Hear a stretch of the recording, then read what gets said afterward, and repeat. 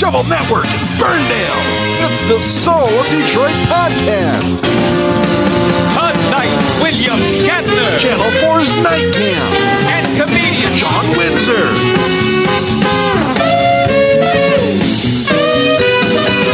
With Mark Fellhauer. Man the Back, Weinberg 7. Now, here's your host.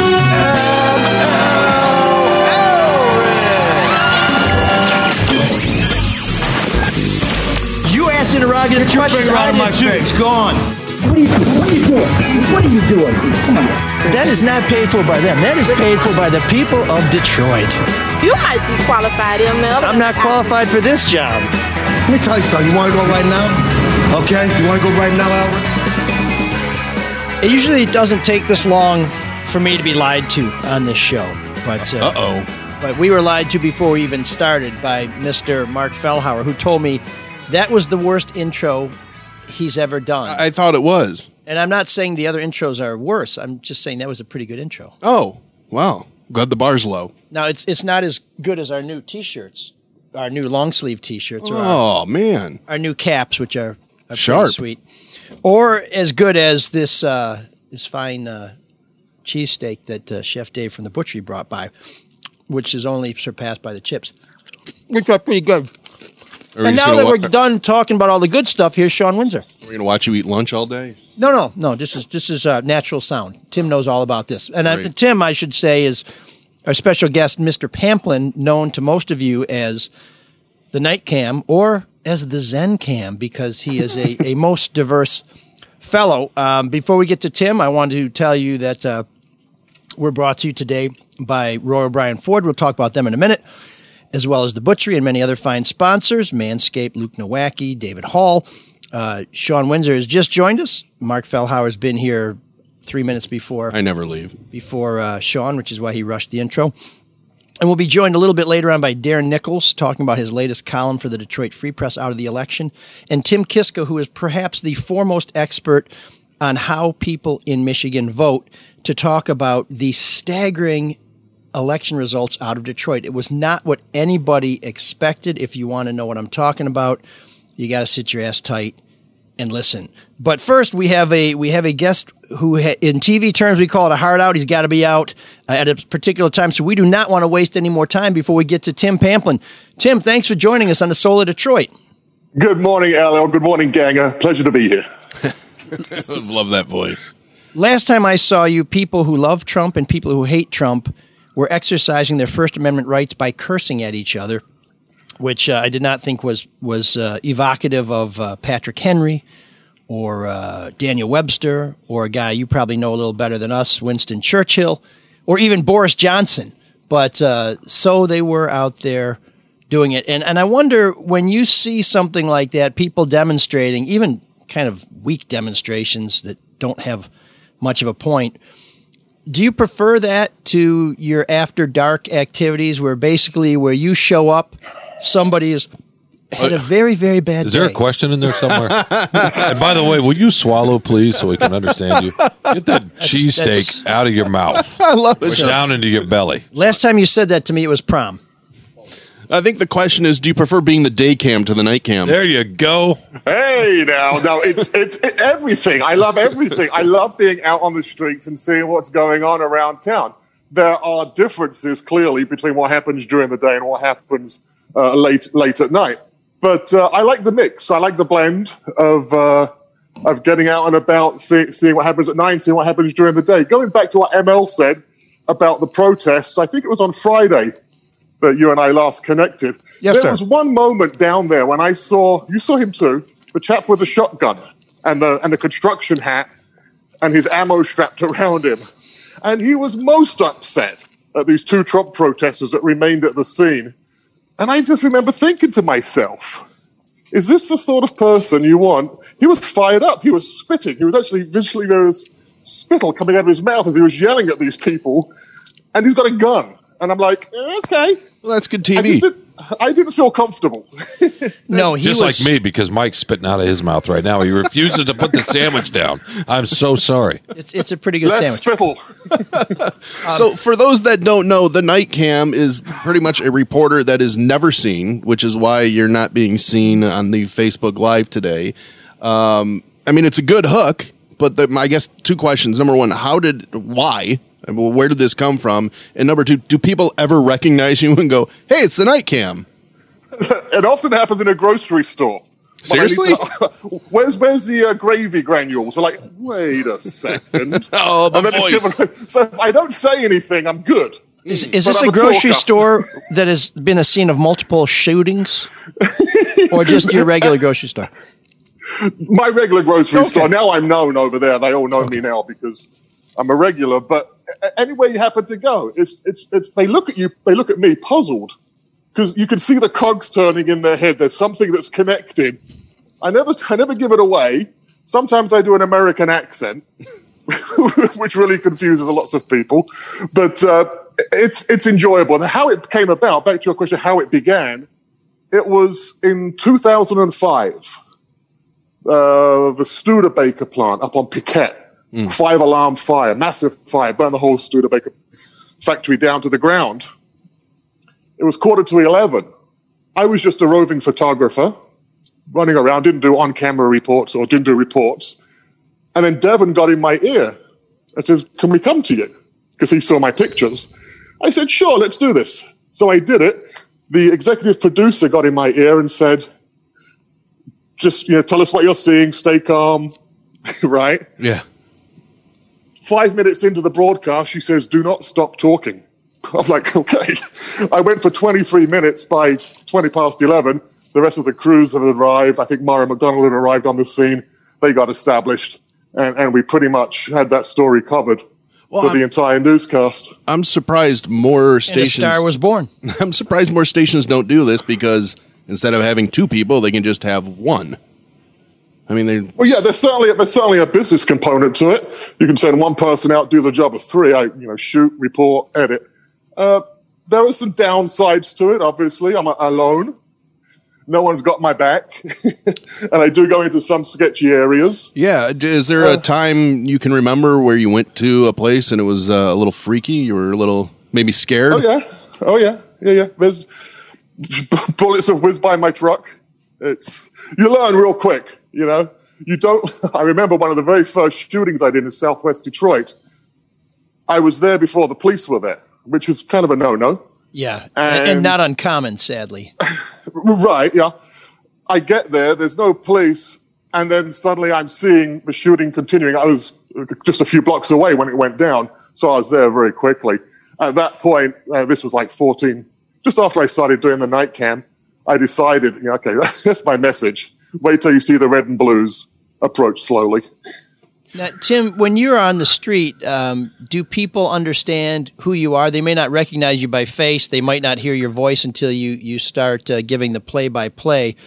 But when people see a lone photographer speaking into a microphone from Local 4, does anybody say, oh, the Night Cam's here? It does happen. Yeah, it does happen. And that could be a double-edged sword. Yeah, the Night Cam's here. Let's take his wallet. It could be a double-edged sword. Some people could say, oh, we love you, man. Give me a hug. And we used to hug and high five, and it was jolly good.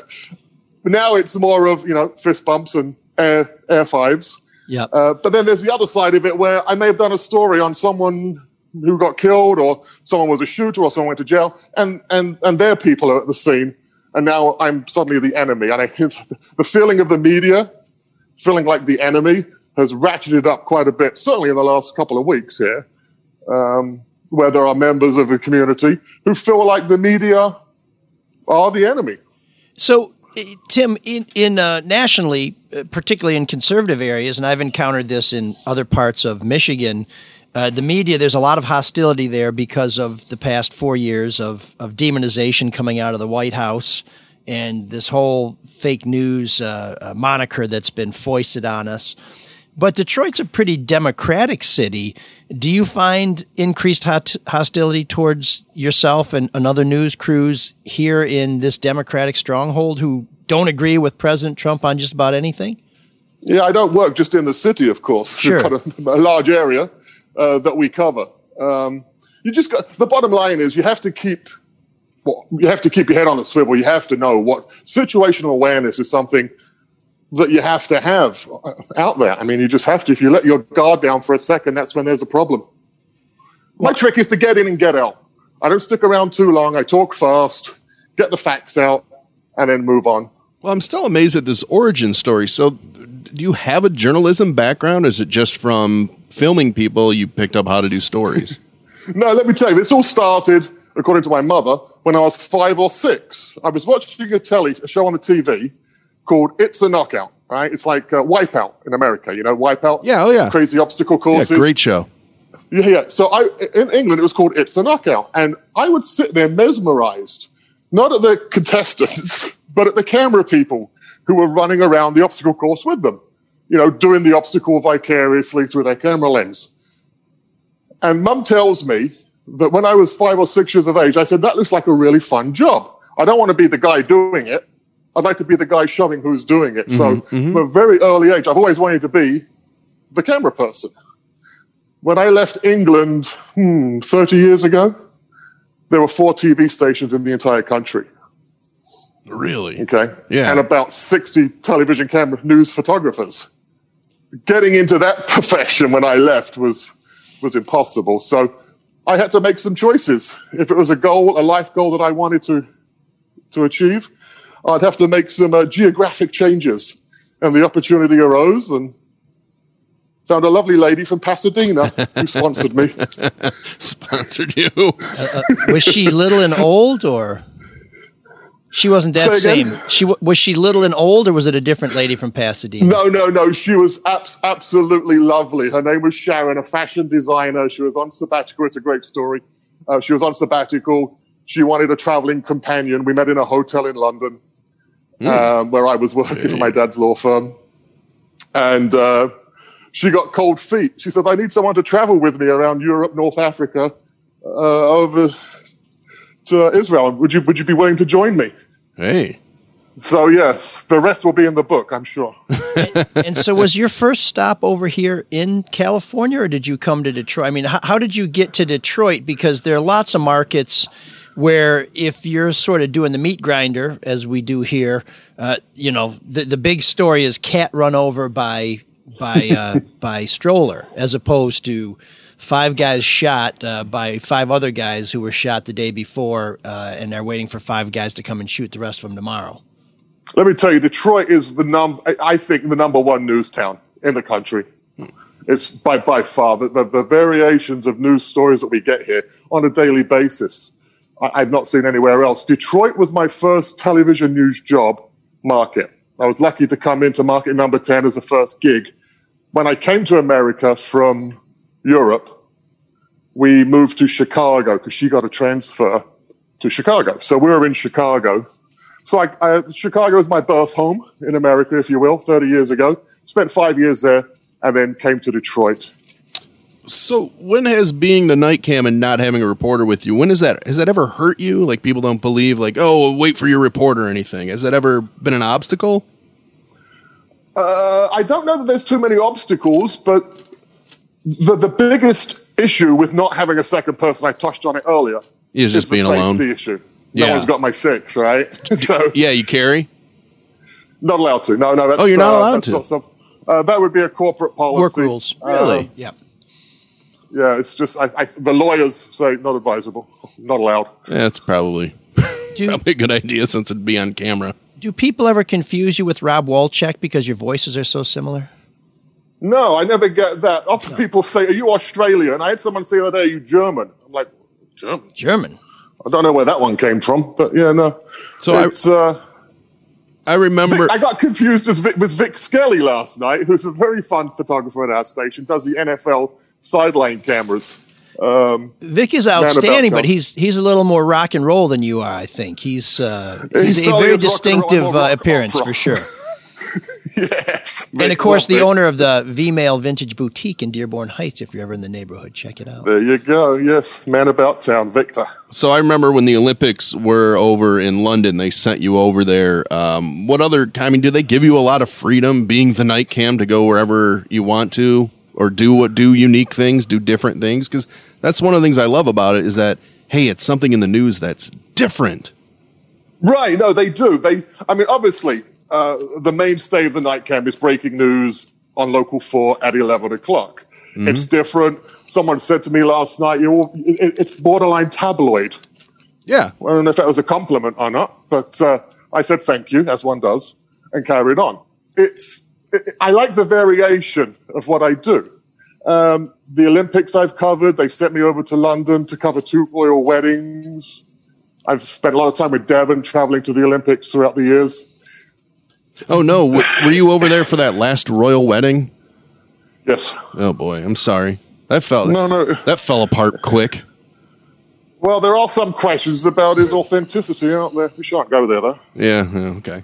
Have you ever thought about going home, Tim, or do you consider yourself, because you recently became a citizen, so this is your home. But yeah, it is home. I'm a dual national. I got my British passport. Okay. In fact, I just got my new British passport, and it struck me that I'm aging because I now have 5 expired British passports. Oh, wow. Wow. But 52 years of age, but I still feel like a 27-year-old. You're giving away too much information about the night cam. We're going to figure out who you are. So I'll help people. He's 4'10". Yeah, right. 700 pounds with a shocking red afro. Yeah, that's exactly right. Loads of funny piercings. Story is you mentioned the armor, the suit of armor that was used during the night cam promotions, the KNIGHD. Yeah. That wasn't me in the armor. What? The scene secret. No, that was our. Well, they don't make suits of armor 6'6", right? Yeah. So this was a suit of armor that was apropos for the times when people wore armor. It was our 5'1" operations manager inside that suit of armor, Jeffrey Liebman. Bless his soul. That's like when they did promos for Alan Allman, and it fooled me to think that that was really him running the board. Remember? Do you know who Alan Allman? Do you know who Alan Allman is? That voice. Of course I do. Yeah, but he was another person that has never been seen, quote unquote. Yeah, he had a great voice. And then there's that Wilson fellow from Tour Time. Yeah, the pantheon of people that we don't see but we know that are on TV. So yeah, he's my perennial Halloween outfit. Wilson. So Tim, before I take us to our experience together, because the night cam started just before I got to Local 4 in 2006. Tell us a bit about your other franchise, the Moment of Zen, which is something I think we could all use a little more often these days. Yeah, so this popped up just a couple of months into the pandemic, around about lockdown time, towards the middle of lockdown. And there was nothing on the schedule for me that Friday. They said, okay, so just hang tight. We'll see what pops. I pitched, well, how about a Moment of Zen? So they asked me to expound, and I said, waterfalls and butterflies and bunny rabbits and things. And the newsroom conference, erupted in applause, and off I went, and the Moment of Zen was born. It's basically 90 seconds, a moment, 90 seconds, of just relaxation. It's like a blood pressure pill, if you will. Just brings you down a couple of clicks, lots of long dissolves, lots of beautiful images, and it's a perfect end to a newscast at 5 o'clock on a Friday afternoon. And then we start the 6 o'clock newscast, then you're on your own. And then the carnage begins again. Exactly. I remember being on a Friday night, and it was not with you, but Vic Skelly was on the street, sort of a one-man crew. And it's the one of the few Friday nights I worked at WDIV, and I said, what do we do? Because normally you want to come with a story so you know you have something because you know you're going to be on the air. It's best if you have a story, because if you don't, they'll give you some crap. I didn't have a story. I said, what do you got? And they said, just drive around. Something will happen. And sure enough, by 11 o'clock, somebody had been shot. And so we did that over at McNichols and I'm trying to think, right by the Rathskeller there, but the Dakota Inn. But Tim and I kind of worked together at the beginning of my time at WDIV and near the end of my time at WDIV. Not that there was a lot of days in between those two events. but I was assigned to cover the state of the city, the mayor's state of the city in 2006, which happened shortly after I had busted the mayor. Where's the bell? Well, you haven't said his name yet. Mayor Kwame Kilpatrick. For putting a lot of friends and family on the payroll who had falsified their qualifications and had all kinds of other problems. Well, the person who was handing out credentials for this event was one of the people I nailed. And so when I went to check in to Orchestra Hall, they said, no, you're out. And I said, but I got a credential. I said, no, you've been pulled. And the mayor's police bodyguards escorted me out of Orchestra Hall and walked me around the corner. And I spent the entire state of the city sitting in Tim's van, which you probably won't have this experience. But this is like being at the center of the news universe, or at least it was then. Every scanner channel is blaring. He's watching the show. He's monitoring the other stations. I mean, it's really like being in the nerve center of a great metropolitan news operation.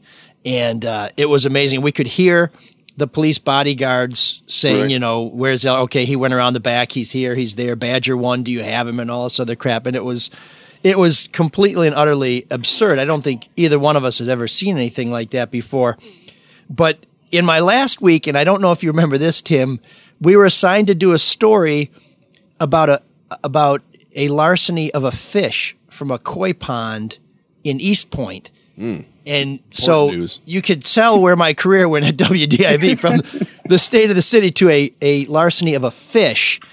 And at the end of the shot, we said police, are taking tips, but we think this is a suspect. And I held up a drawing I had done of a cat.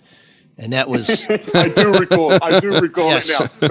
The cat, yes. Mr. Tittles. And as we were driving from point to point, Tim's like, what are you doing over there, mate? And I said, well, I'm just working on a little something I think we may put at the end of the package. But Tim... Quite a memorable moment. And that's the joy. That's what I was getting at earlier, guys. It's every day is different. Every hour is different. Last night, for example, first story was a 2-year-old hit by a car on the east side. Driver stopped.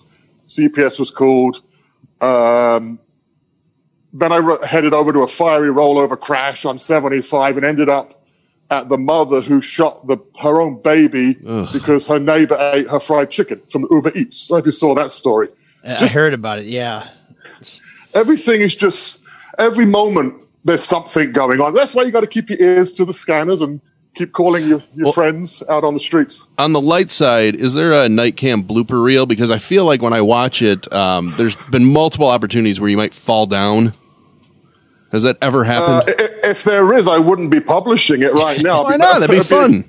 That's in the vault. It'll be saved for retirement. Next July is my 25th anniversary working the streets of Detroit. I think there might be something to recognize the 25 years in the city. Well, Tim, Nightcam Pamplin, we really appreciate you joining us here on the Soul of Detroit.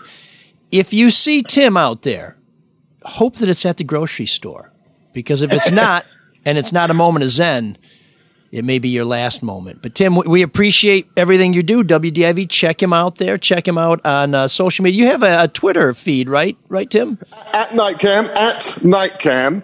And then also, obviously, at Local 4. And then timothypamplin.com. You can find a compendium of all the pieces I've done over the last few months or so. And plus, there's an entire section on the moments of Zen.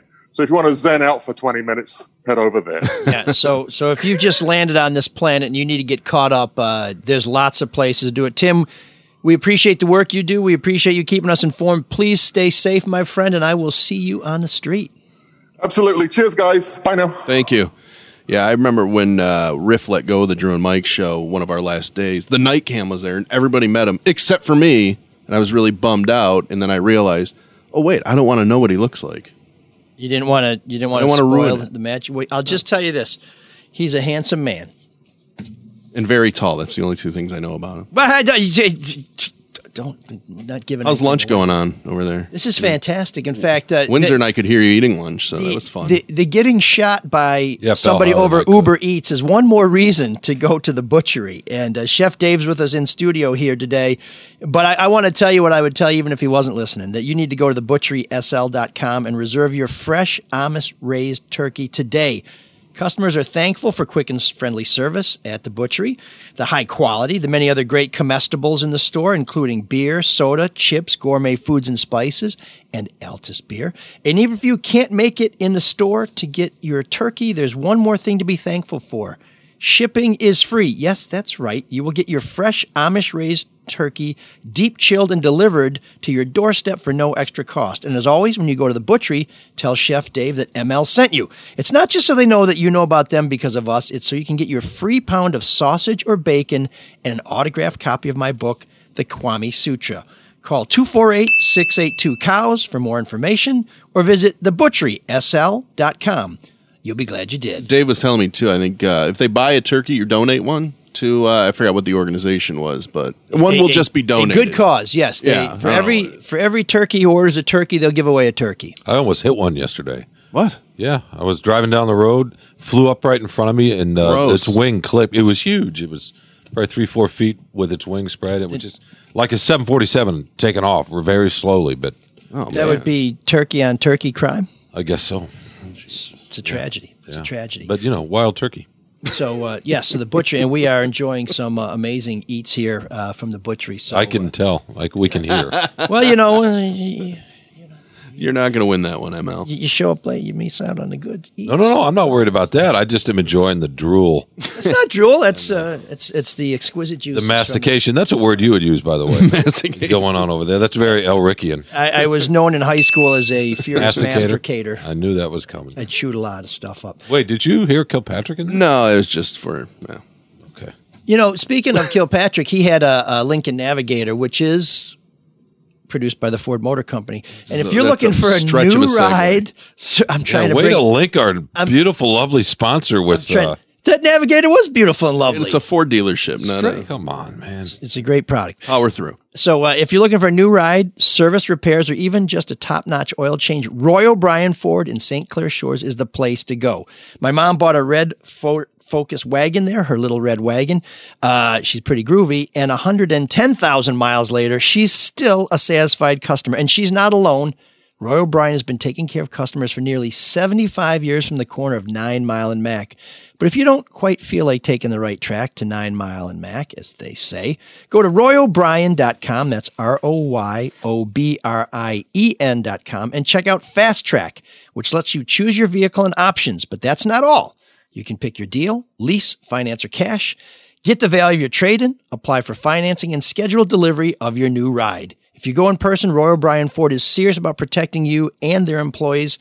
I've been to the dealership, and I can tell you they are taking every measure to protect your health while you explore your options.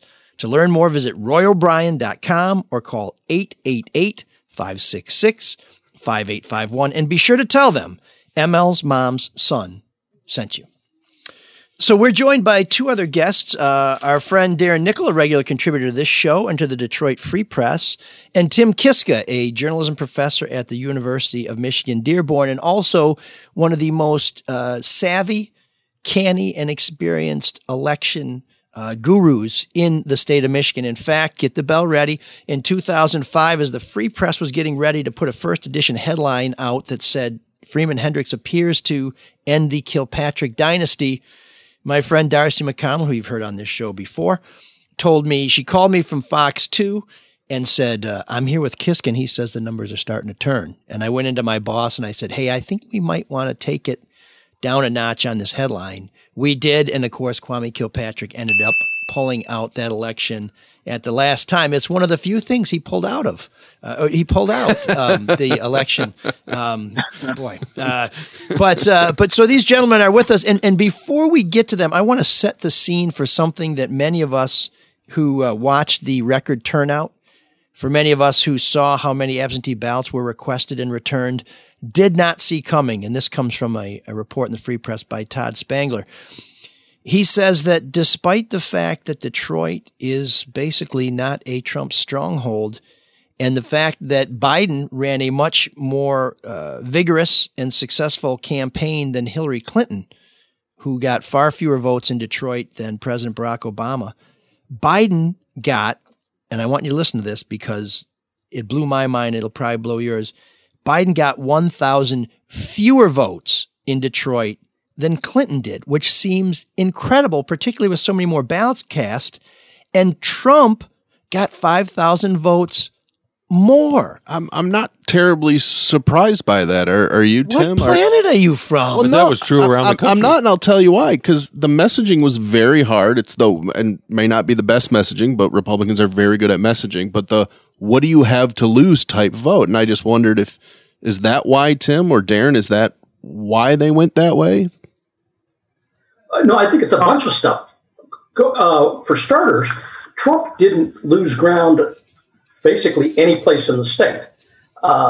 He did. I mean, he held his own. I think the difference was, number one, Biden had a better campaign and got slightly better numbers. But also, by the way, the Libertarian and Green Party candidates this time around went downhill. And I think that was the difference right there. So if anybody thought, well, this election, the Trump people took a dive, that's not true. The numbers are right there.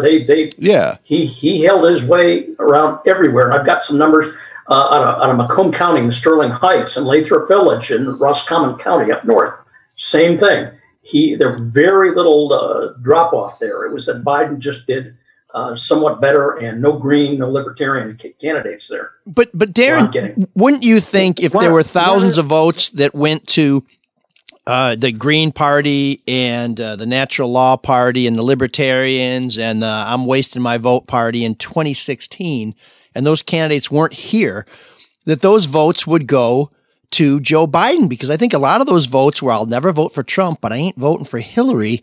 But instead it was Trump who gained votes.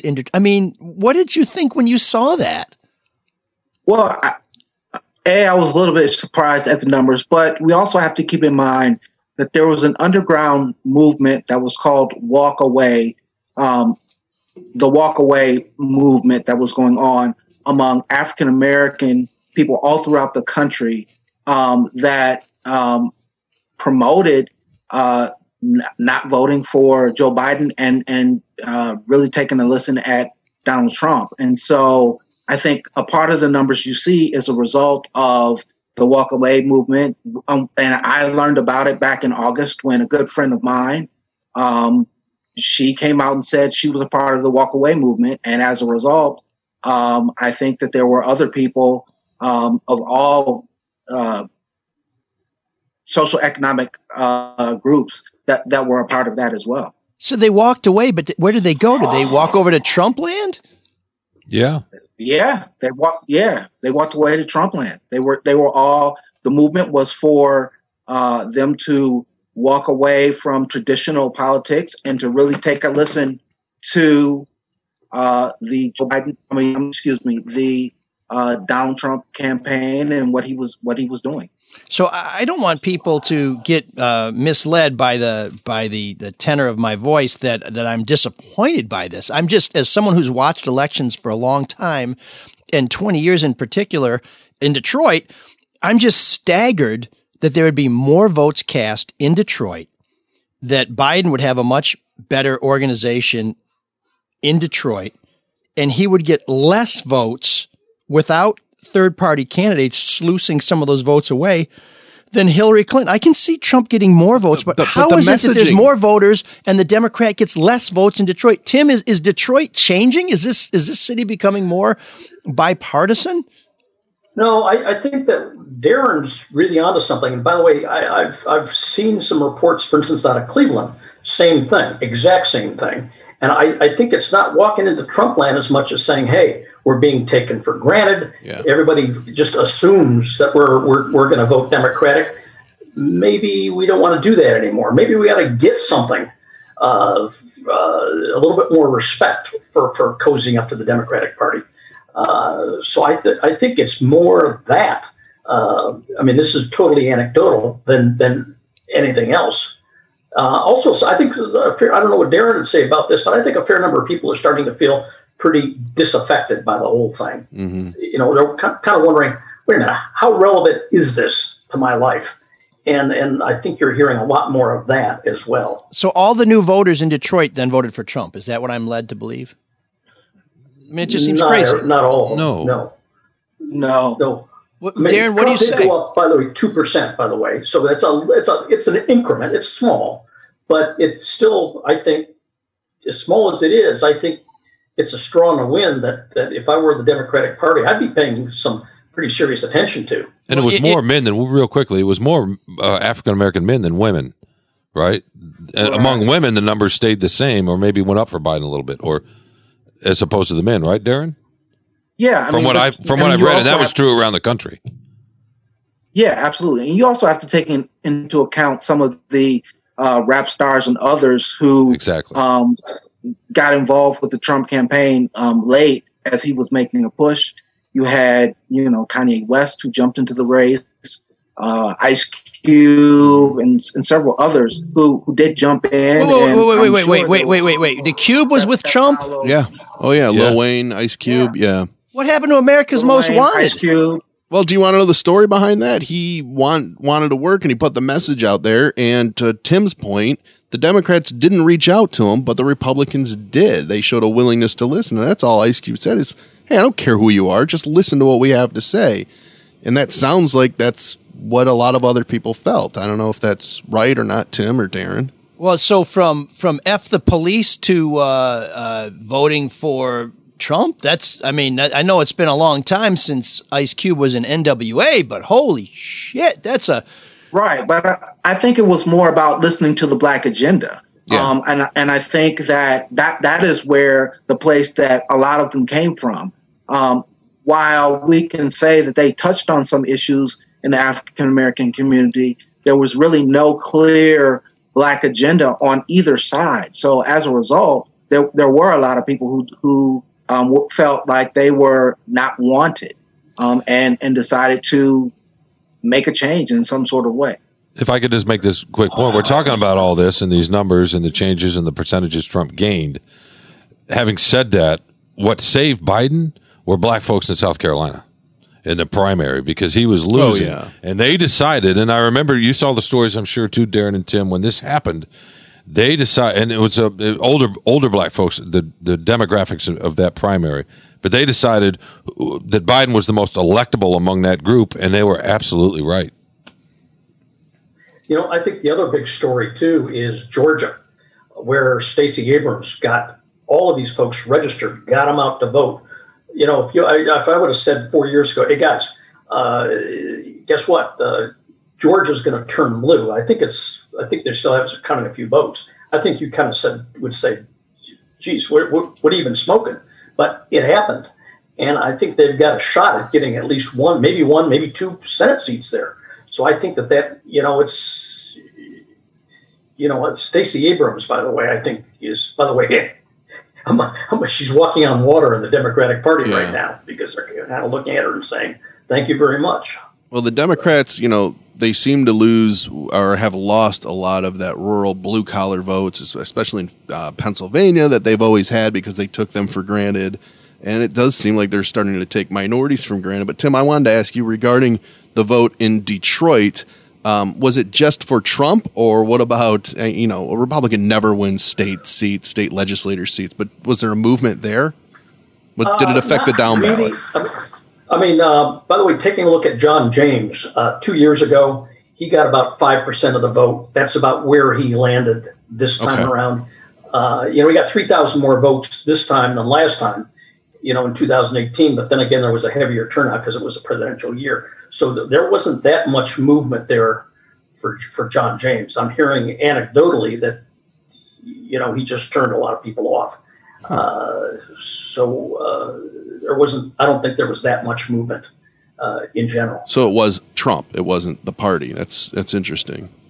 Yeah, I think so. Well, gentlemen, before we go, Darren, you had a column in the Free Press that ran after I guess the media elected Donald Trump. What's your take on where we're headed now and what this meant to a lot of folks in this area? Well, I think my column sort of laid out that there was a sigh of relief among the African American community. And I struggled with what was I going to say. And as a result, I looked into what Van Jones said on Saturday, where he got very emotional in terms of what this means in terms of police brutality, what this means in terms of a number of things that the division within the country with that came directly from the president, his stance on not condemning white supremacy, and all of those things weighed heavily on the black community, and as a result, there was a sigh of relief. There was some joy, and there was a pen let out finally on Saturday because people were on pins and needles between Tuesday and Saturday morning. Or as many people said, they felt like they could breathe now. So, gentlemen, thanks for joining us. Tim Kiska, University of Michigan Dearborn, journalism professor and elections guru, and of course, Darren Nichols, contributing columnist at the Detroit Free Press and a contributor here on ML's Soul of Detroit. Before we move on from the election, I want to suggest that everybody check out the latest episode of the No BS News Hour, because Charlie LeDuff had an absolutely brilliant idea, which was to volunteer as an election worker and to provide some inside perspective. He's been incredibly critical of our Detroit city clerk and election officials in general. So he decided to get a firsthand look, and what he saw convinced him that there was not any widespread fraud. Charlie did criticize the mainstream media for not being there till the bitter end. Well, I can tell you I was there till 4:30 in the morning on Wednesday night, so I did stay till the bitter end. And I did not see any irregularities. In fact, by the time I went home, the votes had all been counted. It was pretty much just me, a few election workers tidying up, and more Republican election challengers than Democratic. And several of them came up to me just to shoot the breeze, and nobody had any complaints. Nobody had any wrongdoing that they could find. I did see one Republican lawyer, he said he was a lawyer, get chased out of there around midnight. He said it was because he was accused of using his phone to take pictures or video. His explanation was that he was just using his phone to check his hair. So you can take that for what it's worth. He would not give me his name or phone number or anything. He said he needed to get authorization from his superiors. I gave him my name and phone number and email. I still have not heard back from him, so I guess that's the way it goes. But here's where I want to talk about what the mainstream media. Also, Charlie said something about, shame on anybody who didn't ask Janice Winfrey a lot of tough questions. He didn't really say what tough questions he wanted her to be asked, but next time we'll get a list early. But there was a lot of criticism of the media, but the Detroit Free Press in particular did an outstanding job of putting the truth to many of the lies that have been told. And I want to go through three of them here, brought to you by my colleague Clara Hendrickson and Ashley, whose last name is very difficult for me to pronounce and remember, but still nevertheless a valued colleague. A Detroit man who died in 1984 did not vote via absentee ballot. A viral post claimed the Detroit man who died cast an absentee ballot. The man, William Bradley, was born in 1902 and passed away in 1984. His son, and get this, oh my God, I think we've just unraveled the conspiracy, also named William Bradley, said he lives in the same house where his father used to live. So that's where the confusion was. When his ballot was initially logged, it was incorrectly attributed to the William Bradley born 118 years ago. Through a clerical error, that was corrected. So an easy mistake to make, but here's where reporters are different from assholes. We hear something that sounds like it might be true, and we try and get an explanation. When we have an explanation, we don't tell everybody that there's a conspiracy. We say, look, here's why you might think there's a conspiracy, but here's the real deal.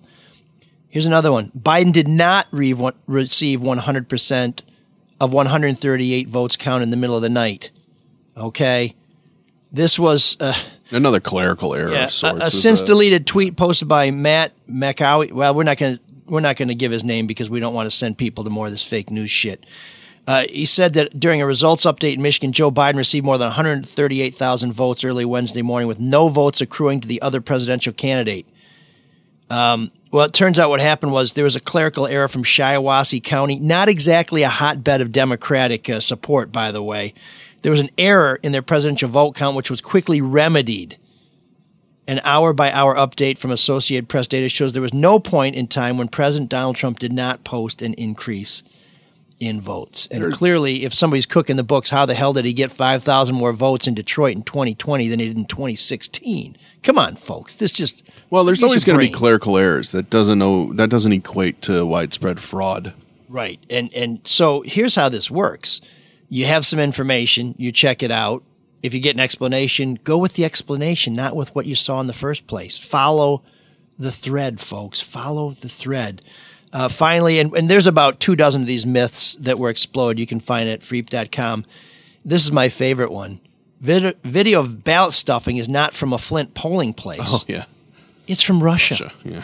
So there was video purportedly showing election officials stuffing ballots in Flint that wasn't taken at a polling place in Flint. In fact, when they looked at it more closely, some of the identifying stuff was shaded, but you could see that there were a double-headed eagle crest common on Russian Federation coat of arms that appears on both the ballot box and 2 nearby voting booths. And Brian Larkin, the chief of staff for the city of Flint, said this is absolutely not a Flint polling site. Lastly, I'm going to mention the videos that were smuggled in. I mean, the ballots that were smuggled into the TCF Center. Channel 7 pointed out, no, that was our wagon bringing in video equipment. So I saw someone on Twitter had said that I'm a photographer and I've never seen anything like this, to which I responded, you're either not much of a photographer, you're very new to it, or you're a liar. Because in 25 years of doing this, everywhere photographers go, particularly videographers, they bring a ton of shit with them. Yeah. Tripods, batteries, cables, cameras, you name it, computers. So please, please, please, people, there's plenty for us to fight over. There's plenty of problems for us to fix. But let's not create them just because we don't like the way things happened. Let's stick to the truth, okay? And Tucker Carlson, you worthless douchebag piece of shit, criticizing Detroit and questioning whether we have a right to help pick the next president of the United States. Dog whistle. That's all that is. Listen, Tucker, that is come to Detroit. Whistle. I heard you on this network talking about what a tough guy you are. Come and prove it. Come to Detroit and you tell us we don't have a right to pick the next president. Because we sure as hell do. And you can keep your acres and your mule, because we're going to kick your ass if you bring that chicken shit, Swanson frozen dinner inheritance to this town. We're not going to have it. Thanks for your time. Thank you, Tim. Thank you, Darren. All right. I won't change my mind on anything, regardless of the facts that are set out before me. I'm dug in, and I'll never change. Freight nut. Freight out. Freight nut. Freight out. Freight nut infinity. Freight out infinity plus 1. No. Don't you just hate guys who act tough because they have a microphone and they're in a basement? I'm referring, of course, to Tucker Carlson. Well, your beard is coming in, so you're feeling it a little bit, I take it. Manscaped. We're going to talk a little bit. Wait, is that your beard or is that hoagie? That's no gristle in this. That's good eating satisfaction. We are going to talk a little bit later in the show about Manscaped. We have a deal. If you buy some products from Manscaped, use promo code ML, you get 20% off and free shipping, and you can be a fly in the wall for this show. We will let you zoom in and see this show from beginning to end, which may or may not be an inducement, but we check it out. It's actually not that bad. Yes, sir. Before we get to our great debate, I have to tell you about somebody who's given great deals, and that's Hall Financial. Rates are still at all-time lows. If your current mortgage is above 3%, what are you waiting for? You could be saving money. And currently at Hall Financial, almost 70% of all loans don't require an appraisal. Call Hall Financial today to see if you qualify for a no appraisal loan. Ask for my man Dan Morrison. He will take care of you just as he took care of me. If for some reason your loan does require an appraisal for the month of November only, so don't wait, Hall Financial is going to pay for it, up to $500. Believe it or not, closing times have sped up again.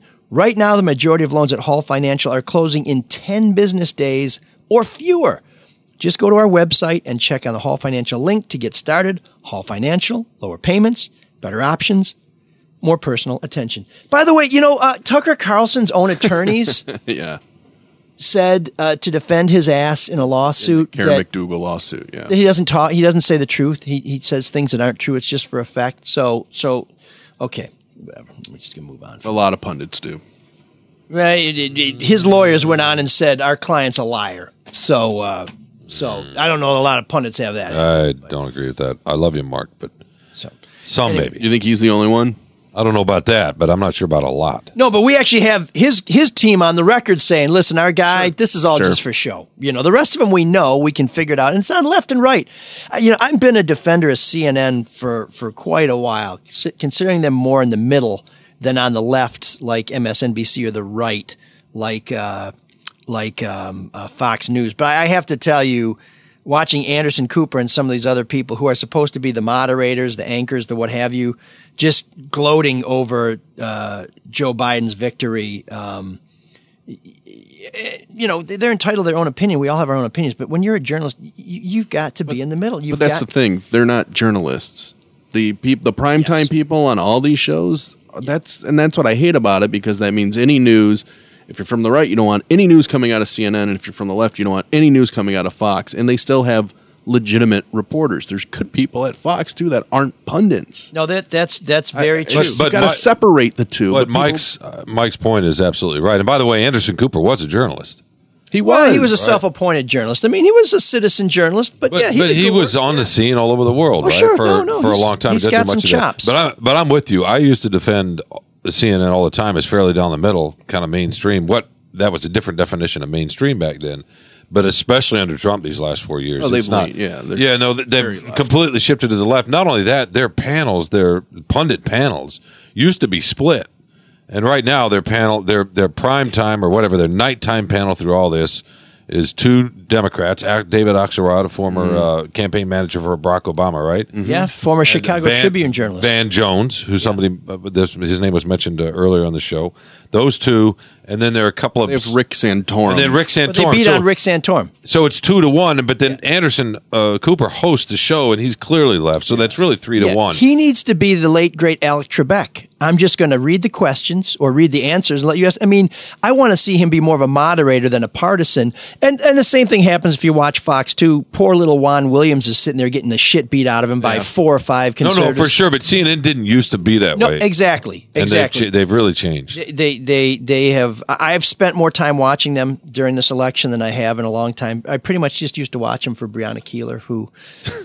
If you're watching, that's all Trump. That's all they've done, Mark. Right? Well, yeah, but that's covered Trump for the last 4 years. That's what makes them money. It's right, and they've given up whatever impartiality they tried to used to have anyway. But that doesn't mean that doesn't exist in other people on the network. No, but for sure. I just think CNN has kind of gone from middle to moving. Very far, and it's too Brianna, bad. Give me a call, Brianna. 288-9070. Yeah, it's really. I wouldn't be waiting around for that. It's too bad. Leave a voicemail. Do we have a debate today? Oh yes, we do have a debate today. Is Mike going to debate himself? Are you going to debate that sandwich again? No, there's no debate. It's delicious. Next, I want to talk about pollsters because they got the shit kicked out of them. Maybe I should talk about the media and pollsters, because in 2016 they got beaten up pretty bad. And where were we in 2020? Pollsters. We're listening to them all again. We have all the horse race coverage that we had in 2016, that we had in 2012, that we had 2008, that we had in 2004. Well, actually, can I just make this quick mathematical point? 2016, at least the national polling averages, if you go to the aggregators, in the margin of error. Nate Silver, yes. Hillary was 4 to 5%. She won the national the vote by 2%, so it was within the margin of error. Yes. The same thing is true right now nationally. Ooh. No, it is actually. I feel like they did a better job. He's going to win 4 to 5%. They had him by 10%. No, he was 7 to 8%. He's going to be 4 to 5%. That's again nationally. State to state is where they've been so off. Florida was by far the worst polling. I feel like they did better in 2016. Florida was way off. Wisconsin, they had a poll 17. He was up 17%. Yeah, but the aggregators took that, and he was up by 6 or 7, and I don't know what he ended up winning by. Yeah, the state polling in Wisconsin, it's going to be like 0.6%. It's going to be automatic recount. No, the pollsters were better in 2016. That's what I was saying. Yeah, and it kind of feeds off of what we were just talking about. A news agency can take a poll and kind of craft it in different ways, because the pollsters are really mad at the media and how they've interpreted numbers, the independent pollsters. But if the question is, can you trust polls? It depends on what the poll is and what the question. Nobody ever knows the question that's being asked, and that right there is the problem. I used to hate when we would get polls, just pretty much everywhere I've worked, where one of the questions would be, they'd say, like, what are the biggest issues facing your community? One would be, economy, crime, jobs, education, government services, stuff like that. But then they would always say high taxes. Sure. Why don't you just say taxes? Because once you put a value word in there like high taxes, I'm like, I hate high taxes. If you ask me whether I think taxes are a problem, then I can make my own decision whether I think they're high or low, or just right. And so what you're saying about the way the questions are asked is critical. But what I find very frustrating now is a lot of the pundits, the polling pundits, don't even seem to be operating their own polls anymore. They aggregate the polls and they basically say, if we have 10 different polls out there in the field and we even them out, we'll get close to what's right. Yeah, and that's exactly crazy but that's what they've done. I mean, that's my point. The aggregators have been the truest things. Because the state polls and the individual polls, it's like NBC's poll or Fox News poll, whatever, those or Rasmussen, they vary wildly. Yeah, right? so why not aggregate them? Exactly. The aggregators, the only what they need to do. Poll of the polls. But the other thing is, folks don't want to admit a lot of stuff or say what they think, and there's a lot of distrust among pollsters. They're linked with the media. Yeah, I think there's a big F you to anybody who calls your house in the first place. And second of all, if you call from someone who's even perceived to be part of the media or the intelligentsia, you're either not going to respond. You're gonna shine them on with some malarkey. Well, they're having a sampling problem clearly too. I mean, we know in 2016 they really underweighted white. I love the undereducated. Remember Trump when he said that? Say that, and the undereducated love him. But just the simple numbers in poll, you'll see a sample size of like 600, which is way too low. It's just way too low. It's supposed to be between 2,000 and 2,500. All that being said, I'd love to see a poll next presidential election. Don't give out the percentages. Just say who you think is winning each state. Because it really seems to be the percentages that are throwing people off and can actually have a real world effect to the point where, hey, if your guy's way ahead, why would I bother go voting? Or, hey, my guy's way behind. Why would I bother go voting? But then it's not going to make a difference. But through this, too, you occasionally see stories that deal with the internal polling of the campaigns. Yeah. And they don't necessarily release their numbers, but they will sort of give you hints. Of what they think, and which is why people should listen to them. Because they're usually pretty right. When Trump's like, "Hey, we're not, we're leading in a lot of places," believe him. He might lie about some stuff. He's not going to. I don't think he's going to lie about that. He would just avoid it. But there were also stories coming out of the Trump folks, especially election night, that they knew from their own internal polling, that this was going to switch. Right? They knew what was coming. Absolutely knew. That's why they did. That's why the Pennsylvania, Wisconsin, the places where the Republican held the state legislatures, they tried to get it so that the early voting or the mail-in ballots could be counted as they came in. They didn't want it because they wanted to see him, because they wanted Trump to look like he was ahead at that night and then have chaos afterwards. It was all designed. Yeah, I think to answer the question, yeah, you can trust them, but they got a lot of work to do to regain a lot of people's trusts. Boy, I'm hearing echoes of 2016 here on that. They did better then than they did now. Right. So we said they needed to do better, and they've done worse. So let me ask you this. Maybe this is how we just end run the Twitter debate. polls. This is how we end the debate, I think. In 2024, would you be in favor of no polling? No. Sean? No. Well, the I mean, it's useful for some folks. Yes. I mean, marketing and advertising companies live on this stuff, so it can be useful, right? They wouldn't spend all these corporations wouldn't spend all this money to sell their products if they didn't think they could find out information. I'm just saying, that was reliable. Would you be satisfied as a consumer of news? Because believe it or not, people, we do give you what you indicate you want, so you have to blame yourselves if we're feeding you garbage.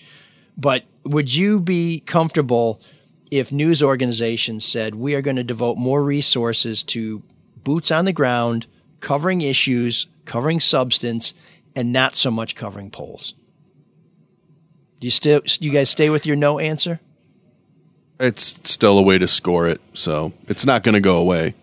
Because the campaigns themselves do it, because there are ways to do it that are reliable. Okay. So the media wants to try to do it, but yeah, for sure, we all want more substance. Of course, who's not going to agree to that? I don't know. Is that the answer you wanted, Emil? It sounded kind of squishy. But anyways, you're still both wrong. Both things can be true. Come on. Oh, man, the geeks have inherited the earth. There's only one truth. What a dork. Does him wanting to play with us again mean that he's turning into a geek, or we're turning into cool guys? Your great debate is brought to you by Wisdom. And your Geek of the Week. I wondered. Oh, is this soft history? No, we got Geek of the Week. Yeah. Yes. Is have you ever done this show before? It's been a while. The format hasn't changed much. I'm in a post-orgiastic food coma, so I'm just coming out of it. Geek of the Week is brought to you by Luke Nowacki, who will help you get through these difficult times with a plum, or a palm if you like certain kinds of trees that grow in warm climes.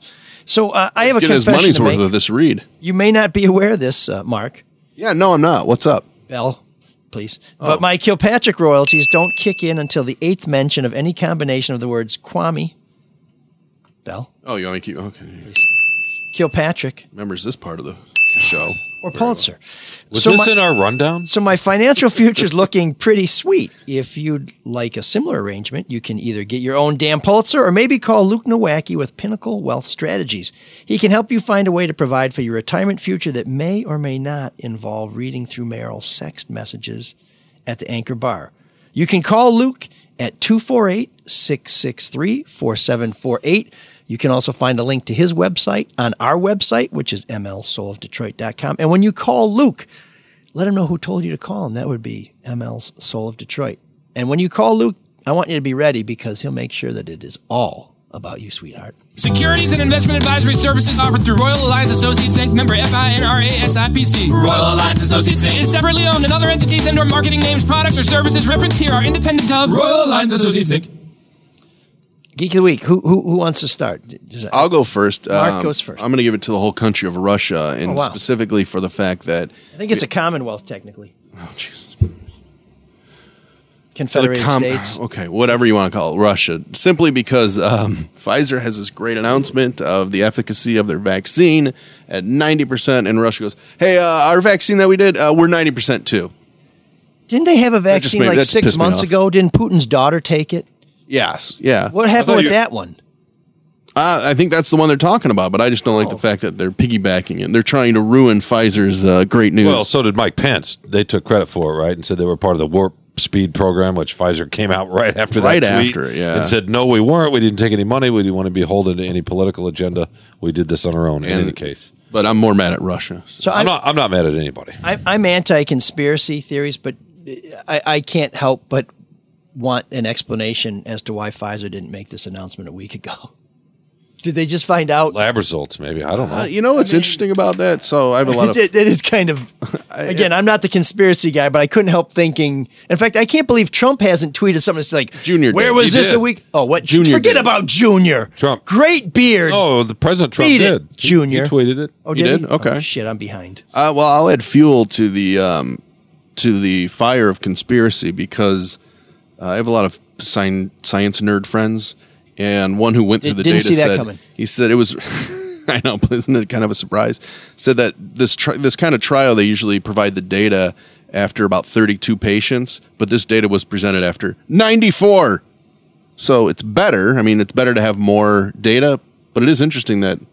Why didn't they do it after 32? Did they not have 32 a week ago? I saw Fauci yesterday talking about 32? the modeling. And how being they more decide difficult. 94 was better. I mean, those seem like very random Fauci was numbers. talking about that, but you could also say Fauci's part of the conspiracy too. I don't know. Fauci's going to be looking for work soon. They got Esper. Now it's Tony's next. Well, for what, 2 months? Well, it's, hey, the defense Ray, the FBI director, Christopher Ray. The defense secretary went out of town screaming. Anyway. Sean, who's your Geek of the Week? Well, I don't want to have a Geek of the Week this What? week. In the spirit of not pointing fingers, not judging anybody. I know it's not fun. Were you just not prepared? No. There could be several of them. I could go on about Newt Gingrich. I thought about Mike Pence and. What about take people who credit. thought the Wolverines were going to go 7-1? I made myself the geek a couple of weeks ago, or a month ago. I could do that every Tuesday or Wednesday or whatever day you want to do this, Mike.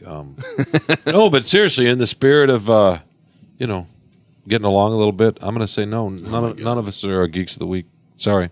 I gotta stop having Sean go before me because when I hear these little speeches, I want to make Sean my geek. Go ahead, you could do it. No, I think I'll. It looks like you have 2 on your rundown here. Put another hug. I'm surprised he's got 5 in my account or 6. Well, Don't worry, the 2 will take long. We try and limit this show. That's to true, under- but it'll take even longer as he tries to finish that sandwich. So I want to tell you a little Well, that's a story good thing, though. About one of the last elections I covered in the state of New Hampshire. There was a state senator. Oh boy, here we go. Remember, you said little story, so you modified story. So, are you done yet? This is I keep getting interrupted.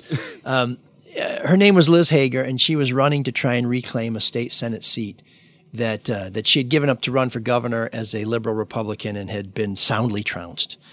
But she was running against a more conservative Republican, in the district, and I wrote a profile of both candidates. And when I interviewed Liz, she sounded a lot like the other candidate. And at the end of the interview, I was sort of surprised at how her positions on a lot of issues had sort of moved to the right.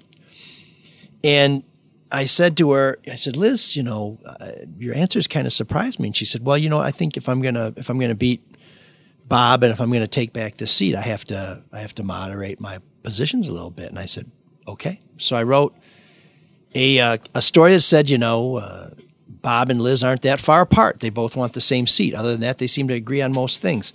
Liz lost a very, very close race. And she was a very lovely woman, very kind-hearted, very generous, very smart, all the things you'd want in a public official. Not saying Bob wasn't. But I ran into her in the hallway of the State House because I was working out of the press room in the State House.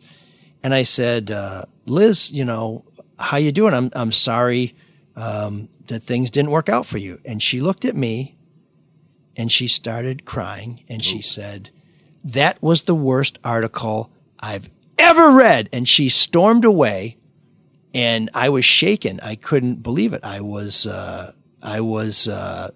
very upset myself, as a matter of fact. And I went back in the press room. And the dean of the New Hampshire Press Corps is a gentleman named Kevin Landrigan, who worked for the Nashua Telegraph. And he said, what's wrong? Does this story have an end? We're getting there. Hang on. Have another can of Patriot Lager. And I told Kevin what happened, and he said, you know who my favorite people are in this business? And I said, I have no idea. He said, good losers. We got some good losers in this country.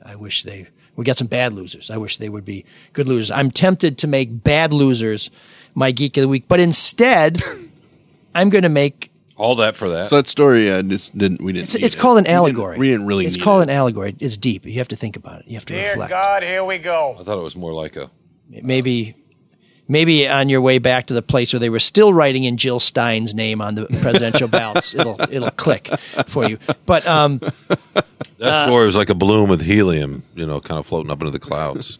Just right. Yeah, I'm taking it to a higher plane. And then it disappears. Yes, exactly. That's right. You don't really know the end of the story. It doesn't really fit the segment. I'm trying to raise the. Well, there was room for an extra geek because Sean punted. I did have I had a non-geek of the week.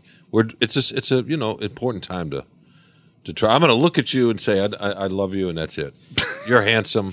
So now who's? I'll tell you what's. Your beard's actually coming in. You may have even gotten rid of that silly '90s earring. Our new winter tell. Caps are good looking. Have you guys seen our new shirts? By the way, when you were in that little press room, you were telling us about Nashua.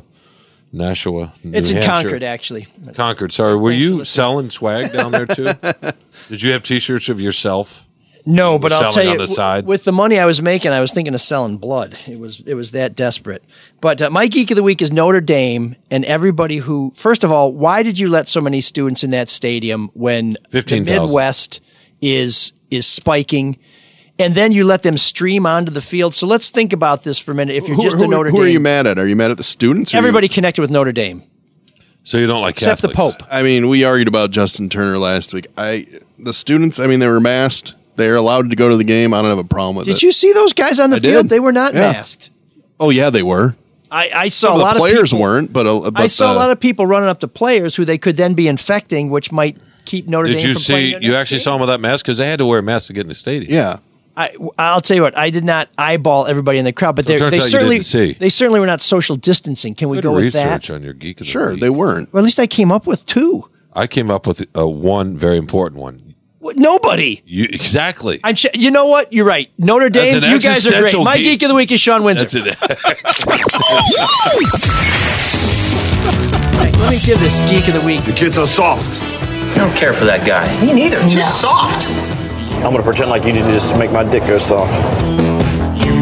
Can I get the camera over here? I want to award the Notre Dame Geek of the Week replacement prize to my friend Sean Windsor. There you go. Nice big trophy for you. Put that on the mantle of your Buckminster Fuller Biosphere Dome. Hey, I heard the professor there. Oh, hey, class is in. Sorry, everybody, please put your pencils down and pay attention. It is time for this week in soft history with adjunct professor striving for tenure. Let's see if he gets there, Mr.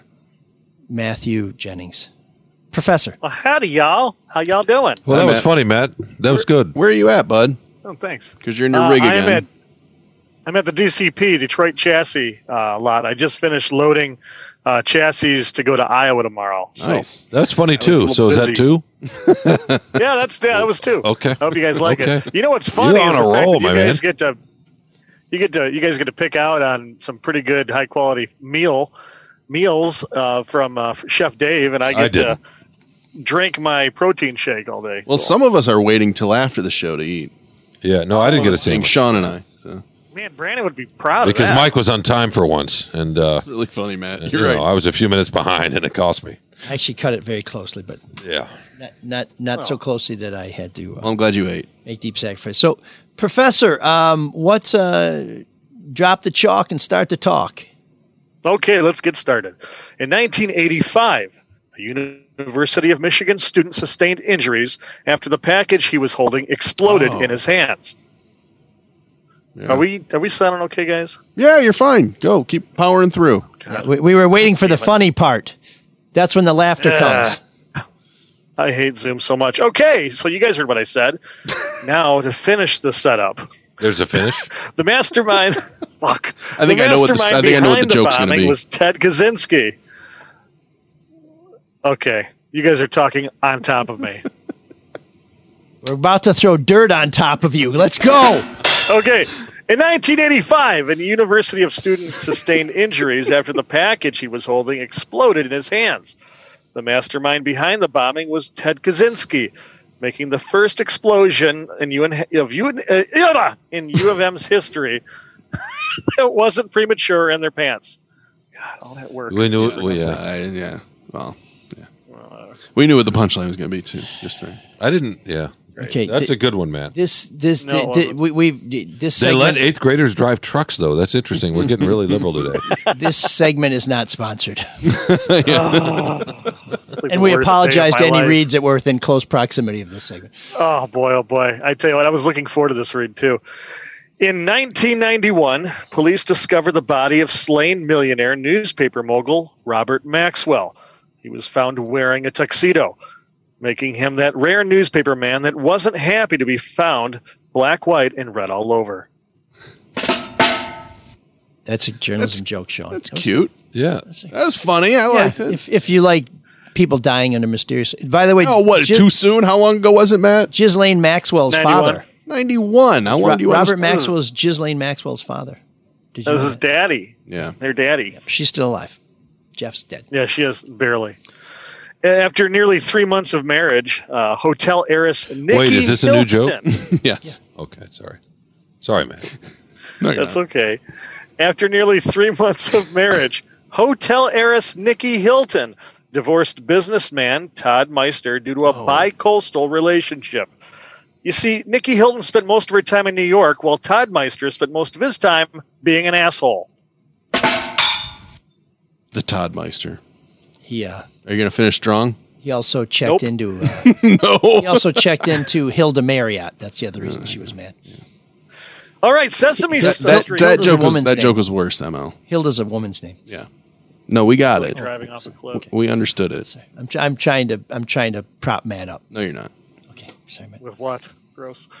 Sesame Street premiered this week. The creator said the idea for Sesame Street came from one very simple question asked at a dinner party. Who wants to try this LSD? Because it's a weird. You'll get it. I thought we were headed for a pedophilia joke, so It's a that's weird- You get it. Hold on a second. It's not done yet. You know, yeah, there's still more. Elmo was the first non-human to testify before Congress. The second, Mark Zuckerberg.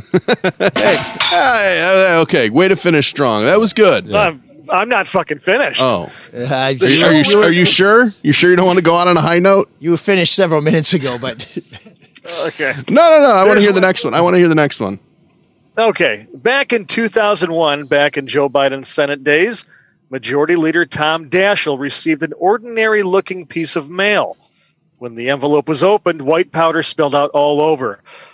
A brief FBI investigation determined it was meant for Hunter Biden. They just had a mix-up at the post office. So Hunter Biden does cocaine. Hey, did you know that that Very Sesame topical. Street got Yes. an AVN award? Oh boy! Wait, are we on to Nah. 6? I don't know. Yeah. Is this a joke or are you just freestyling? Is this improv? No, screw it. Is that true? Did they really get an adult video porn award? Yeah, they did. Are you serious? Yeah. It sounds like It was so. brought to you by the letter X, X, and X. That's Yeah, not it was bad. for best shoving a hand up the backside of a character and making him say the letter O. Yeah. Okay, that wasn't I didn't realize that wasn't pretty bad. good. That was I didn't pretty realize good. the format had changed. I like that one. At least someone tag finished. team now. It's like the Smothers Brothers, but we're both Tommy. Yeah. He was the Get an older reference next time too. We had what 1942 was the first joke? No, 1985. Sorry. 85, yeah. Yeah. You mean the one that I completely derailed? Ted Kaczynski went to the University of Michigan. If you didn't get that joke, he's blowing up programs in Ann Arbor worse than Jim Harbaugh. That's true. Barely. Great.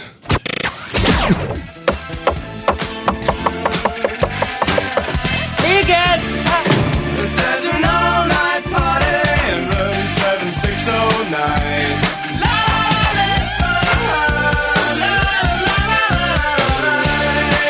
And you can dance together all night. You've got the time.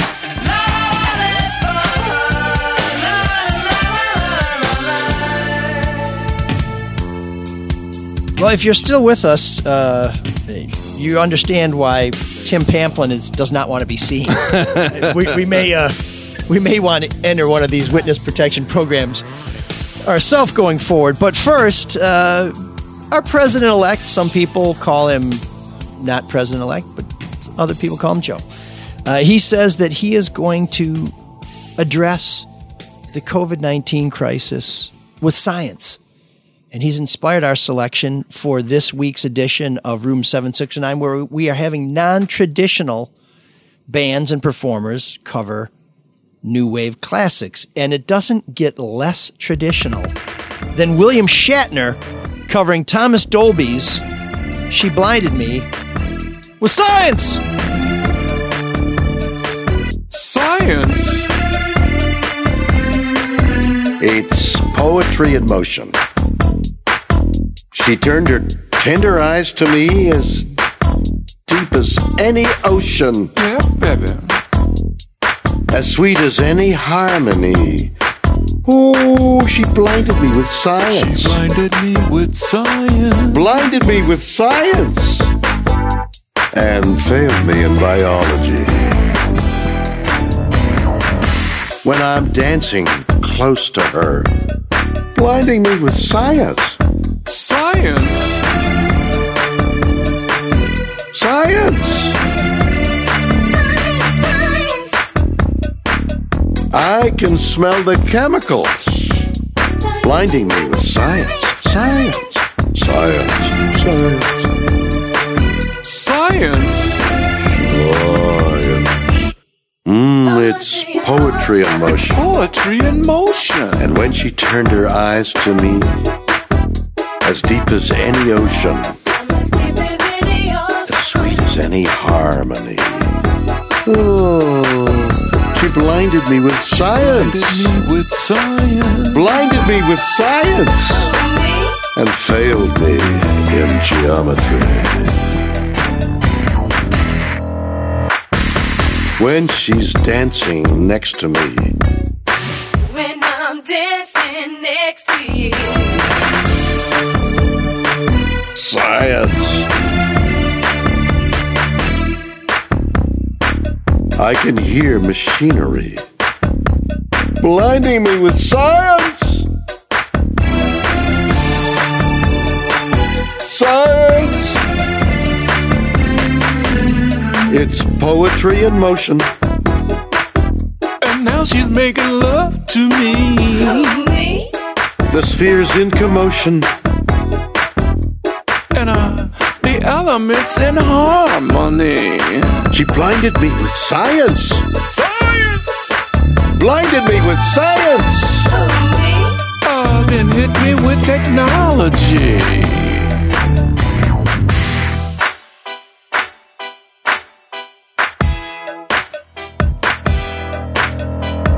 Swimming in the ocean. Talk to her, baby. William Shatner here, riding on the mothership, just for the funk of it, baby.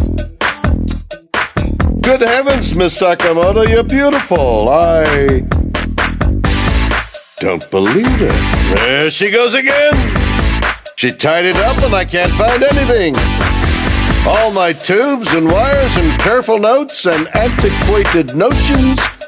But it's poetry in motion. Who, me? And when she turned her eyes to me, I'm as deep as any ocean. as sweet as any harmony. Oh, she blinded me with science. She blinded me with science. Blinded me with science. And hit me with technology.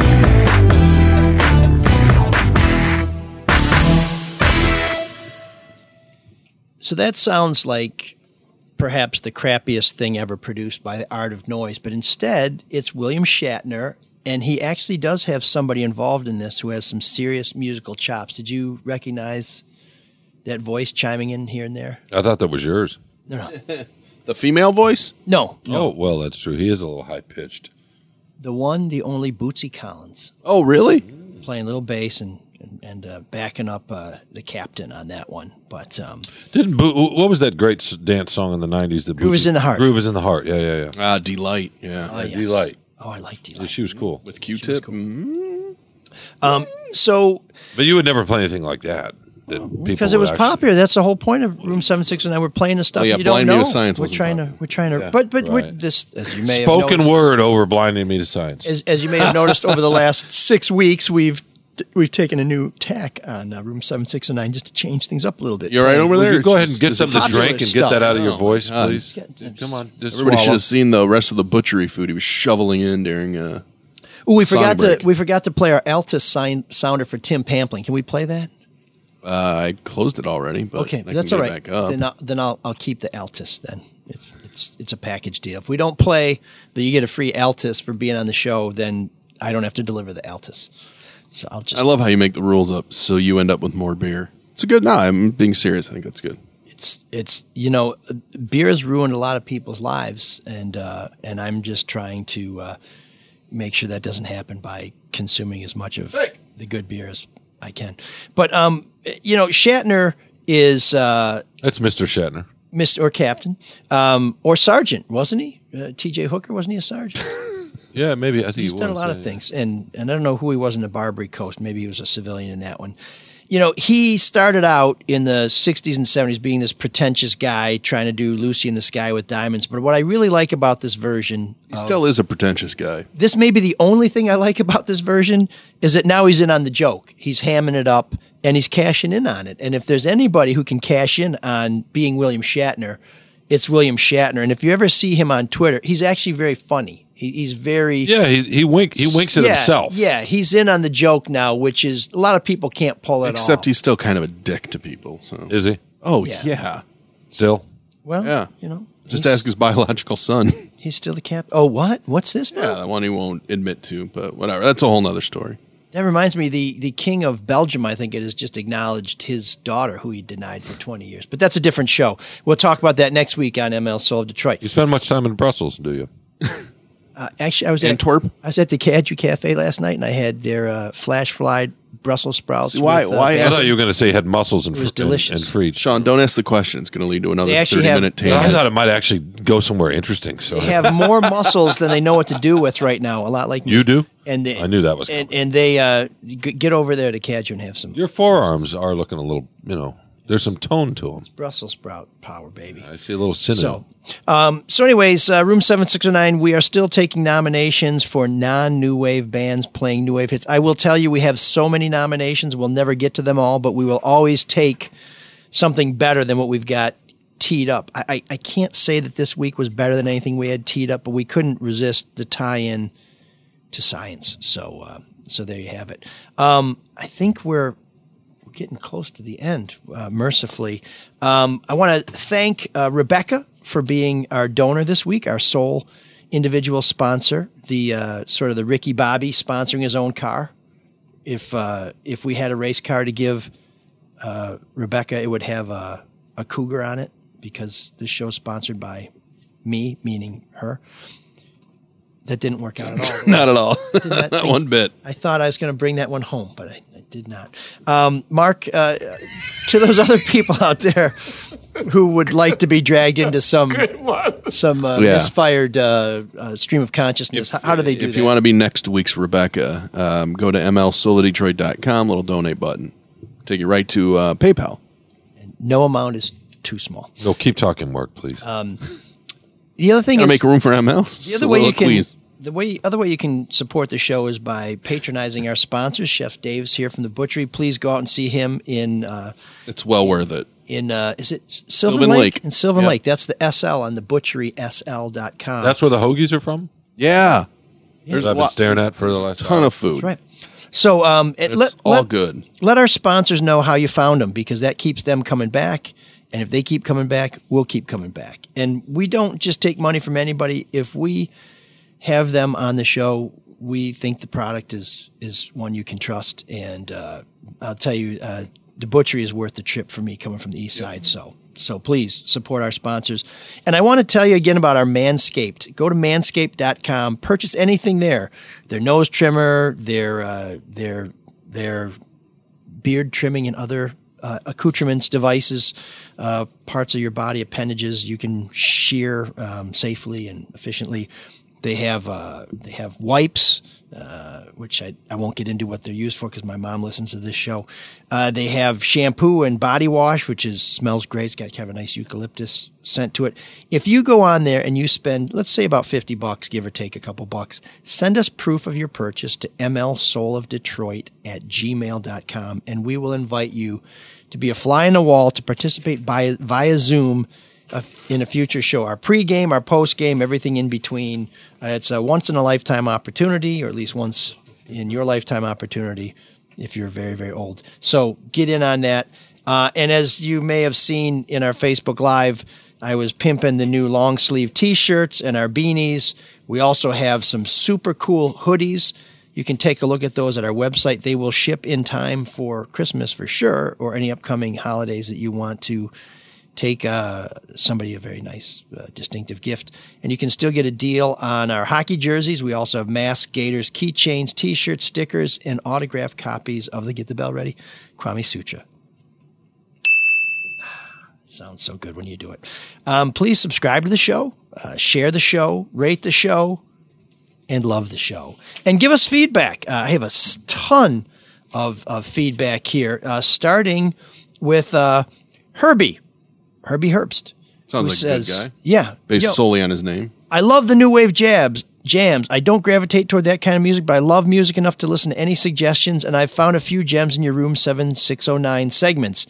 I'm more of a rock metal fan with a soft spot for smooth, old-school hip-hop, but I often wonder, what would Nine Inch Nails be without new Synth? wave? Yeah, good point. And he goes on to say, I'm curious if you or Mark have listened to Pulsifer's new album. I heard it. The quote I got was, "It doesn't suck."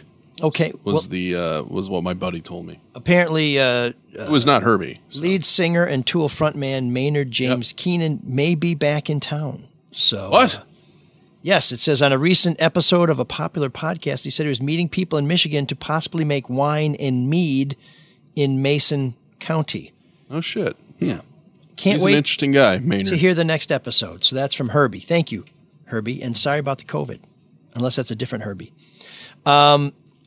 Herman, no relation to Herbie. You know, Kirk Herbstreit. You know, they didn't ESPN take their pregame show off because everybody was sick? No, that was Fox. It was Fox. Okay, nice whatever. try. Guys with too much money. Desmond's the one with COVID on the stupid ESPN. pocket squares and goofy hats. Can I ask you a question real quickly? You're reading out. Did you print these out yourself? I did. At home? Yes.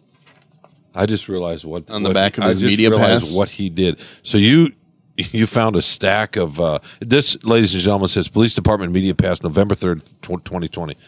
So you found a stack of these and shoved them into your printer because you didn't want to go to Staples and buy printing paper? No, because these are no longer useful, and I want to save the earth. Okay.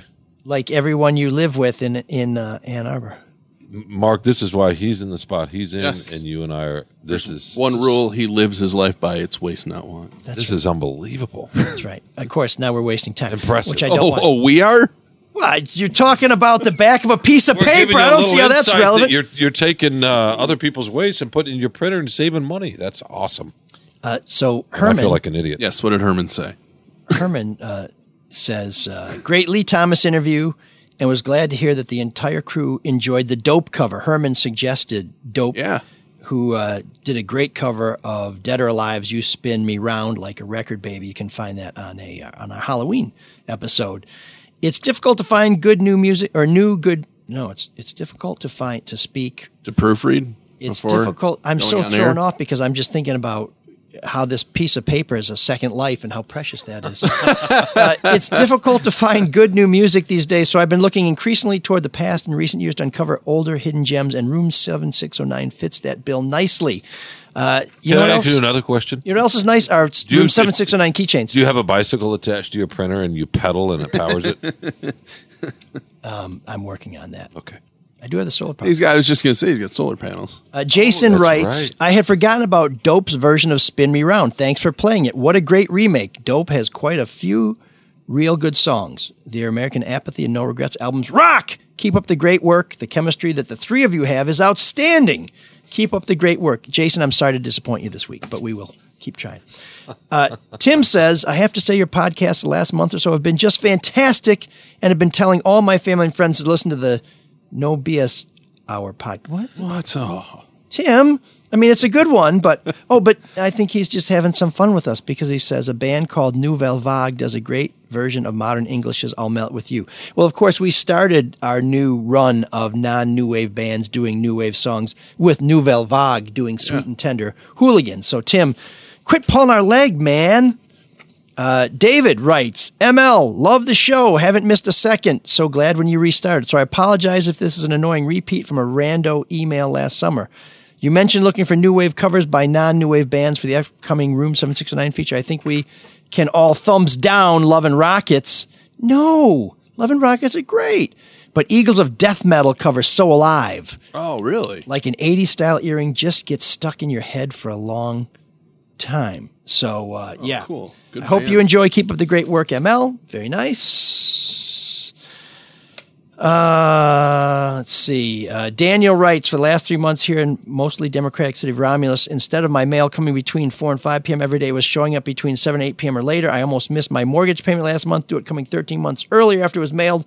Now that the election's over, my mail's back to coming between 4 and 5 p.m. Very interesting. He suspects a conspiracy to suppress the vote, and he attaches a post to a kinfolk of his who was volunteering to count the AV ballots in Romulus. They worked from 8 a.m. until 4 a.m. the next day. Democracy takes a ton of work, and the volunteer that we're honoring says, supporting our democracy keeps America free, strong, and home of the free. I am proud to be an American, and we are proud of the work you've done. Lest you think that it's all there's any conspiracy. sweetness and light. No, they were pretty open about it. Come on. When you look at old mail, I found an email box on Facebook that I didn't even know people were getting their messages sent to. I've been trying to catch up with messages going back all the way to 2011. And I ran across this little gem from 12/12 of 2018. Well, this will be relevant. From Albert Irvin, who lives in Detroit. He kind of brings it home succinctly. It just says, you a bitch. Okay, I take it back. I don't. Totally relevant. I don't remember what I was doing Totally relevant. in December of 2018, but well, you were being a bitch. Albert Irvin did not appreciate it. So I'm so sorry to disappoint you. But life's a bitch, and I'm so alive, which brings us back to Love and Rockets and Eagles of Death Metal. So maybe we'll sneak them on before we move on from this. Let's see. Mark, we had a voicemail. Do we have time to play the voicemail? Should we play the voicemail? We're already, way over time. So, yeah, I guess we have time. Okay. This is a voicemail we got to our line 313-288-9070, also known as the Butterfield 89070 line. Please give us a call because there's no way you can convey your message any worse than I can trying to read it from email. I don't know why I'm so bad at reading. Can't even take live fucking calls? Fucking coward shit.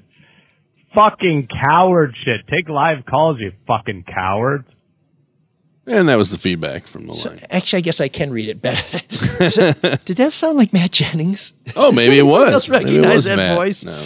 Oh, boy, not very academic there. Not too many podcasts take calls, but we are on Facebook Live, so you're more than welcome to spot off there, and we'll read it. I mean, I watch them all. All the comments come in. Yeah, so, I'm sorry that you only know 7 words, and one of them...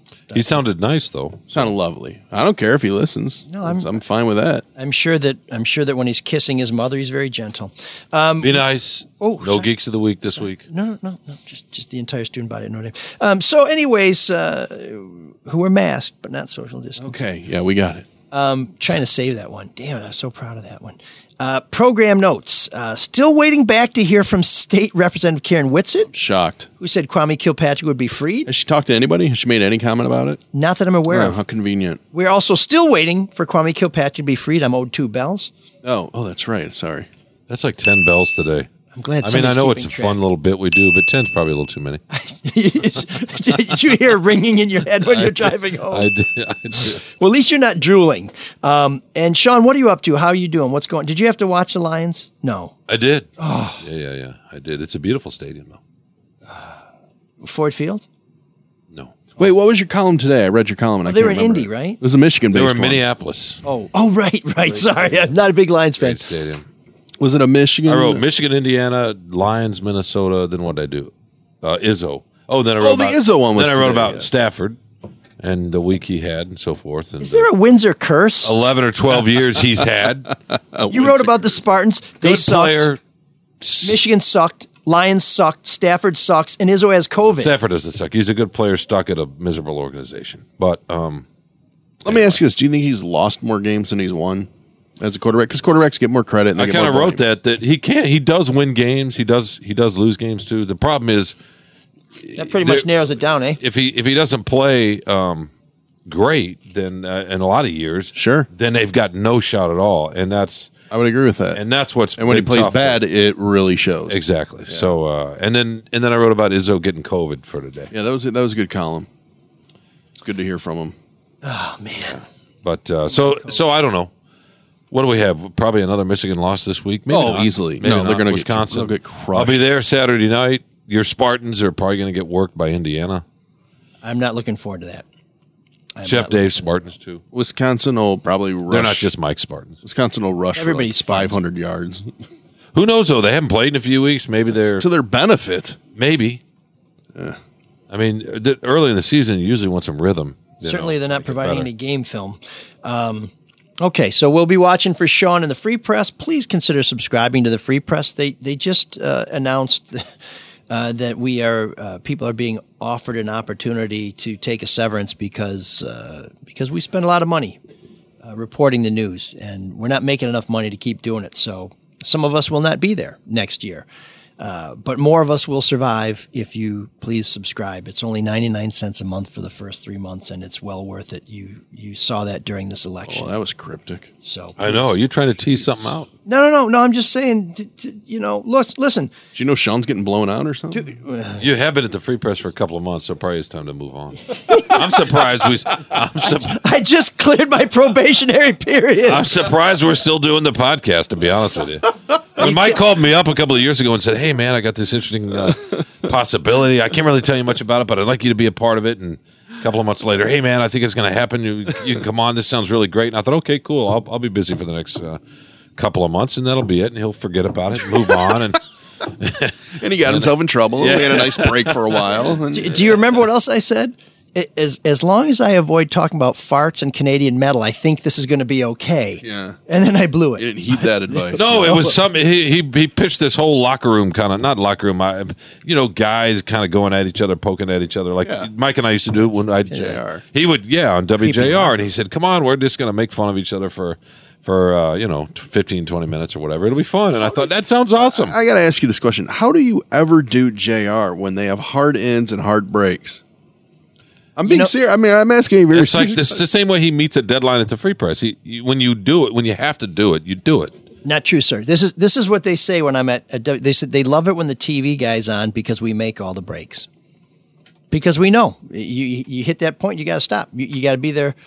You got to start on time. It's the same with newspaper. You learn growing up. If you miss it, then it misses the press. Back in those days, right? So, yeah, but newspaper deadlines are nothing like TV deadlines. I mean, how come it doesn't translate TV, the to light a podcast? goes on, and you're either what's that? How come it doesn't translate to a podcast? Because I do that show by myself.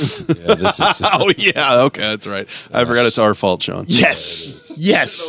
That's why his name's on the show. It's like the tiger getting out of the zoo. You can just walk around. But Mike's actually more like a giraffe. Kind of. Look at me, head held up high. He's more like a peacock. That too, but the long eyelashes, he kind of bats. I'm thinking of changing this to ML Souls and Holes. I feel if we keep this up, maybe he'll rap. You think so? Please listen. Or it's going to remind him of another story. Please listen to the other. I hear you brought a hoodie today, by the way. I do have a hoodie in the car. Yeah, that's my payment for the last year and a half. Not that I deserve to be paid. Actually, I should probably tell you. You kind of got back to me late, so I don't have your hoodie this week. So you're. My God! Do you have mine? I do. I have Mark's. You asked me what size. I said Joe's. sure. I have Matt's. He was. You know what? We had a text exchange about the size of the beanie. I'm not going to get into it here because this is a family program. But I can imagine. Unfortunately, it's the Manson family. But please patronize our other Red Shovel Network shows. You already heard me extol the virtues of Charlie LaDuff's No BS News Hour, which is an outstanding episode. Listen, I understand maybe you don't trust me, but I think you trust Charlie. And he says there's no fraud in this election. He knows he was there. What is this with you and Charlie, by the way? When Charlie does good work, we give him all the credit in the world. Whenever when you he mention shits his on name, the rest of the journalism world, we got to stand up for But whenever ourselves. you say his name, it's like you got a hoagie in the back of your mouth. You know what I mean? I do have a hoagie. I think there's a healthy competition there. Yeah, is that what it is? Sorry. No, let me tell you how this competition is. Charlie is first, and I'm somewhere in the stadium. Okay. All right. But I'm pleased to be there. So you're trying to catch him. Which reminds me of a great Why don't you stand up for the Pleased to program? meet me. That might help. Like he does. Doesn't he stand and Yeah, he does. perform? Yeah, Well, but then he can't eat. This isn't the Aping Success podcast that's on another network. I think it's the Gorilla Network. No Filter Sports with Eli, Denny, and Bob. I don't know where that was Well, we're going. close to the finish line, Sean. Okay, yeah, we are. Play it back slowly. It makes perfect sense. Not really. The Drew and Mike podcast. Maybe play it backwards. You could play it backwards. He's so dejected. You could play it forwards. You could get the Lawnmower 3.0. You could get the Weed Whacker. You could come join us on the show, although I don't even know why I come back on this damn show. This is the worst incentive. I don't even want to be here. It's all fun and games, so let's throw them back. You know what? Don't buy any of this shit, and we'll just die. It'll be a justifiable death. No one will mourn. Thanks for the hoodie, by the way. Cyrus, take us out. Can you dig that? Can you dig it? Can you dig it?